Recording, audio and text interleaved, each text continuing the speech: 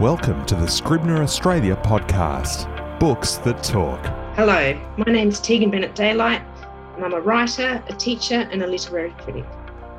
I'm an author of several books, the most recent of which is a collection of essays, The Details, on love, death, and reading. This book was the inspiration for this series of podcasts, and it explores the way readers absorb books into their daily lives and bring their daily lives into their reading. And today I'm lucky enough to be talking to Kate Mildenhall, who's a writer and teacher. Her debut novel Skylarking was published in 2016, and it was longlisted for the Voss Literary Award and the Indie Book Award. Simon & Schuster published her second novel, The Mother Fault, in 2020. And additionally, Kate co-hosts the wonderful First Time podcast, a podcast in which she talks to writers about their first publishing experience. So welcome, Kate. Thank you, Tegan. It's so nice to talk to you. It is quite lovely to be together, isn't it? We've been waiting for this moment. We have. Let's talk first about the idea of being in conversation with a book. Can you tell me what this means to you both as a reader and as a writer? Oh, I feel like the conversations I have with books are bloody noisy, Tegan, because they're all still in my head constantly.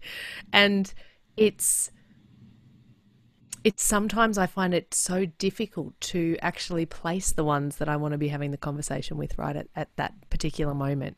But what I tend to do, and now I'm speaking to you from my gorgeous new writing studio, which I'm so lucky to have, especially at this time in lockdown, and I've started physically piling the books that I want to be in conversation with right at a particular moment, whether it be for a project or something I'm thinking about. I have to physically pile them near me or call them back from all the places that I've lent them to my friends and writers so that I can see them and open them and dive back into them. So it's quite a physical thing, that kind of conversation that I'm in, the current conversations. Yeah, I actually used to have a feeling sometimes that I needed to eat books. Yes. Isn't that weird? I've just read, this is all about me, of course, I've just read John Cheever's Falconer for the first time, and that was one of those books where I thought I need to eat this in order to have this as part of me. Do you get that feeling with books? Yeah, I absolutely know that feeling. And I remember wanting to not eat them, but I thought that if I slept on them, if I put my head actually physically on the book, that I might absorb it in a kind of more bodily way. And I think that there are sentences, I've heard you at events actually, Tegan, kind of being able to reel off these great slabs of text and remember parts of books, and I hate that I can't do that. Like, I really, when I'm a grown up, I want to have that skill. I want to practice that because I do feel like they also pass through me sometimes far too quickly. I'm a really fast reader. My dad's a fast reader and I am too, and it means it's wonderful because I can absorb so many books, but sometimes I do feel like they pass through me and I haven't retained enough of them. Yeah. Are you a writer, like you're talking about piling up the books?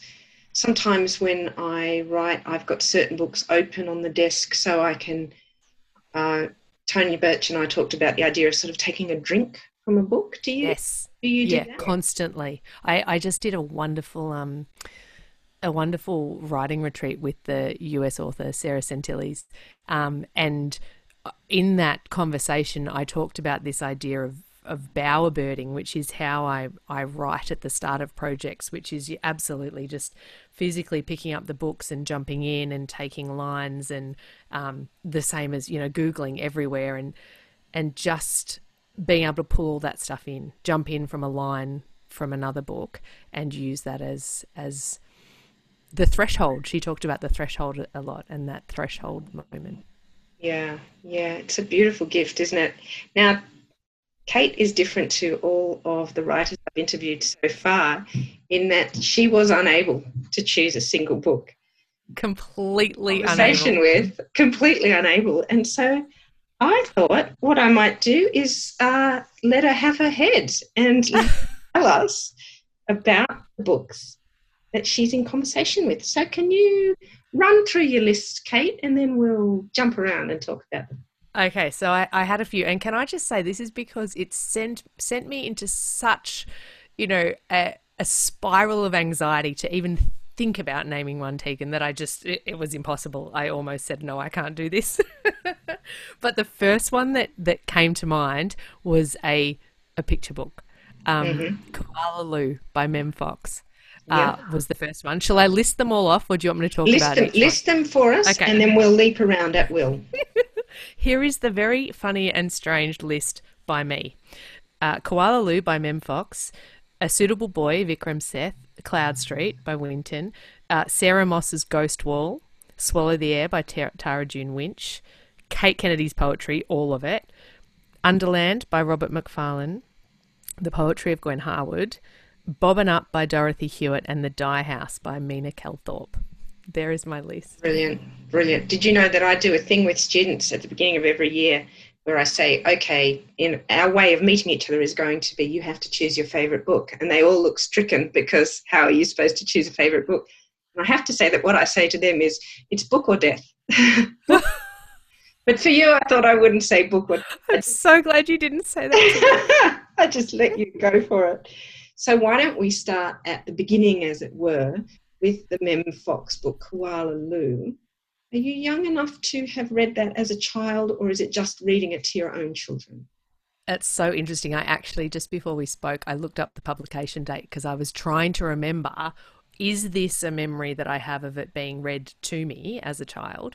So I was about 7 when it was released. So I probably would have read it at school or had it read to me at school. But I re-engaged with it before I had kids.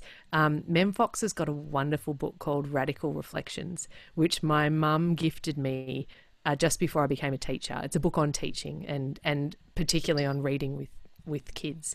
And to do with that, I found some recordings of Mem reading her work and reading Koala Lou. And it was the first book I bought when I knew I was pregnant with my first child. Lovely. And read to her, in utero. And there is a rhythm to the book, which I mean, picture books are so extraordinarily wonderful, but I can just hear in my head this very dry Mem Fox kind of reading the end of it where the mum says, "How you going, Blossom?" And it just beautiful. It's just the most delightful. And the end of the book, which is, Koala Lou, I do love you. I always have and I always will. And she hugged her for a very long time. And it reminds me, like when I say those words, I have my little kids, sitting on me almost. So there's a real kind of, I'm not religious in any sense of the word, but there's that notion of it being like a prayer in the way that it is repeated. And I said to you when I sent you through some notes that I think I'm actually always striving for that moment that there is in the end, that I feel in the end of Koala Lou, which is this beautiful kind of resolution. That's what I'm striving for when I write. You've also reminded me, my children are older than yours, but you've reminded me of that period when they're very young. Again, I keep sort of coming back to ideas of the body where you want somehow to have them be able to eat you, actually, rather than you eat them, in order to show them how precious they are to you. And you want them to be able to carry that always. And sometimes when we read endings of books like Koala Lou, it's a way of using somebody else's words to reiterate that really powerful feeling. Yeah, absolutely. Especially as they begin to bodily separate from you. Yeah. I mean, especially as they're not it's not that constant clamber of having kids over your head and your body and everywhere else. Yeah. Once it's kind of like a drawing back when I've read it to them as they have got a little bit older. I use it like to tempt them back to me. Well, we could, but I guess we could spend the entire time about talking about what it's like to read to kids. But let's go to another very primal form of literature, which is poetry. So talk to me about Kate Kennedy and Gwen Harwood. I want to know how long you've been reading poetry for and why the poetry of these two Australian women. So let me begin with Gwen Harwood. Gwen Harwood was introduced to me during school, like year 11 literature or something like that, by my gorgeous lit teacher, Hermione Burns. And I've been reflecting on this because I've actually used Harwood in the epigraph of my new book. And I think I read In the Park as a 16-year-old and just thought, oh, this is an extraordinary poem, having no idea really of what it meant. It's the poem about the woman sitting in the park, and she says about her kids, they have eaten me alive. And talking she watches of eating, she watches her old kind of flame walk past. And I was a big romantic, and I wrote poetry, and I think that's what drew me to the poem. But then coming back to it, when I was sitting in parks with my own kids, having felt eaten alive by them, I couldn't believe that it had cut through those two parts of myself, if that makes sense, that I could have heard it at such a kind of core vibration when I was 16, and that it could still be speaking to me so powerfully later on. So, I read so much of her work in that way that you do when you're studying something, and you kind of obsessively then buy all the collected poems and keep reading. And I think it was also that thing, Tegan, and I heard you speak about this with Charlotte in your Melbourne Writers Festival event, and I took notes, but I've lost them, and I can't remember who you were referring to, but it was, you were talking about reading someone who'd written, a woman who'd written, a long time before you were writing, and thinking that could have been me, that's my words, or that style is so now and it's so present. And I think that's the other thing that I thought, wow, this is poetry that is the type of poetry that I would like to be able to write at some point. Now. Yeah. It's that feeling of nowness that makes a classic. And I think I was probably talking about George Eliot, because I have a thing when I read Middlemarch. Well, I remember when I read Middlemarch, I thought, but this could have just been written. Yeah. This is now. It was this sort of moment where it's like, oh, so that's what a classic is. It could have just been written. Okay, so Kate Kennedy, what have you... Kate Kennedy, and this is, I will totally embarrass myself, but I've actually got a little poem here that I wrote to Kate Kennedy. Lovely. So this is when I had pretty small kids at the time. I was trying to get back into writing, so I gave up writing kind of when I finished school and no longer was winning short story competitions, or I got my first rejection. I was like, stuff it, that's it. If I'm not going to be the best, I'm not going to do it, in that very foolish way we do.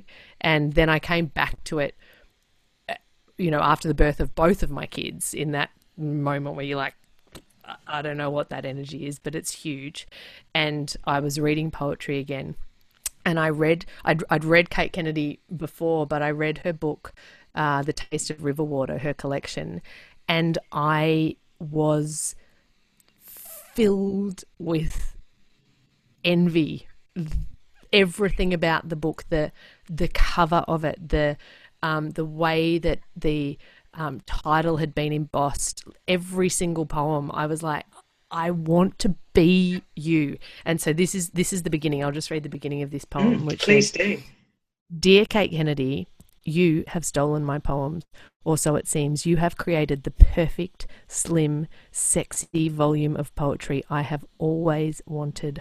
I covet your words. And it goes on and tells her how much I adore her. Fantastic. Which, of course, I didn't. Is this the debut reading? Is this the debut reading of the poem? It is the debut reading, actually. Oh my God. You heard it here first. I am thrilled. I did tell her, though, Tegan, in a very strange circumstance, when my first book came out, I was at Bendigo Writers Festival, and she was in the audience. I think I was talking to Tony Jordan, and Tony must have recognised her, and so I gushed at her, oh my gosh, Kate Kennedy, I want to be you. So she knows that I adore her. But anyway. Lovely. Okay, so now we're going to range over the prose, we're looking at A Suitable Boy by Vikram Seth. We're looking at Cloud Street by Tim Winton. We're looking at Ghost Wall by Sarah Moss. Swallow the Air by Tara June Winch. Underland by Robert McFarlane, and a couple of plays as well. Just leap on one of those, Kate, whichever one you want. So the one that I mentioned, A Suitable Boy, because I finished reading that when I was in year 9. My parents, who were both school teachers, took us out of school and took us to Europe, and we drove around in a camper van for 3 months. And, you know, I was 15 and appalling. Like I wanted to be at the parties back at home, not in Paris, which of course I've come to be terribly ashamed of as I have grown older. But I remember we were camped in the Bois de Boulogne in Paris. I said that terribly, but that's where we were camped. We're Australian. We'll say it how we like. Yeah, exactly. Dad had actually had to fly back for a job interview, so Mum and my sister and I were there alone, and it was an uncertain feeling being there on our own. And I finished A Suitable Boy sitting next to the camper van, and I just threw it. Like I was incensed with the book. And Tegan, to be honest, I can't even remember how it ends now, but all I remember is this rage that I would go through. I remember the book was quite big, so that I would go through this whole journey with a writer, and that they would treat me like this, and I would be so filled with all the feelings at the end. And I loved it and I hated it at the same time. And I think that there is a part of me that remains as a writer wanting to do that to people. That you know, when I have people say to me, especially if I'm talking to kids in schools, because a lot of schools study skylarking, and when the kids are like, why did you do that? Or that shouldn't have happened. And when they're filled with that kind of emotion, it's just deeply satisfying as a writer. We're back to the body, aren't we? We are. You know, I had a friend who finished Catch-22 and had to burn it. Wow. Wow. He said, that's it. I'm burning.